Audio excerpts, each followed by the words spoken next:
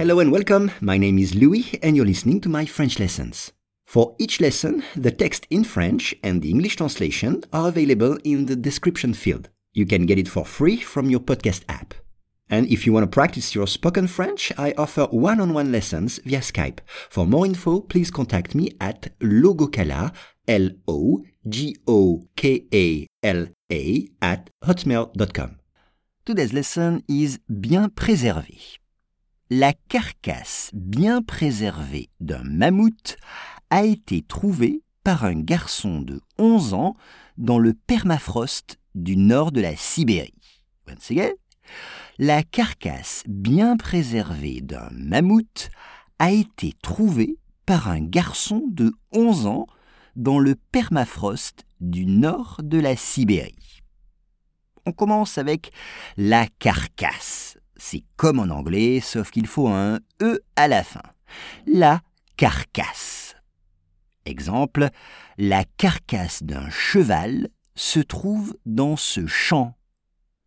La carcasse d'un cheval se trouve dans ce champ. Bien préservé. Well preserved en anglais. Bien préservé. On peut dire aussi bien conservé. Exemple, dans le froid, les fruits sont bien préservés ou bien conservés. Dans le froid. Un mammouth.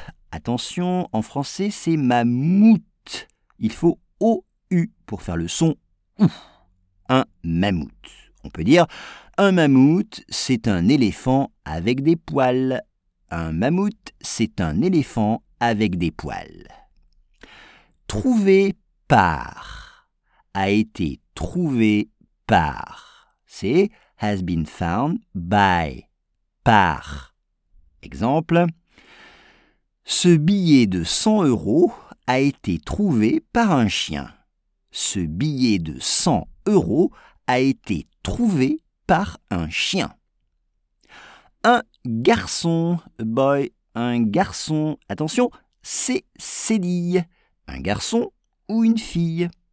Exemple, ce garçon a 11 ans, mais il en paraît 15. Ce garçon a 11 ans, mais il en paraît 15. Dans le permafrost, c'est comme en anglais, du nord de la Sibérie. Le nord, north en anglais, de la Sibérie. La carcasse bien préservée d'un mammouth a été trouvée par un garçon de 11 ans dans le permafrost du nord de la Sibérie.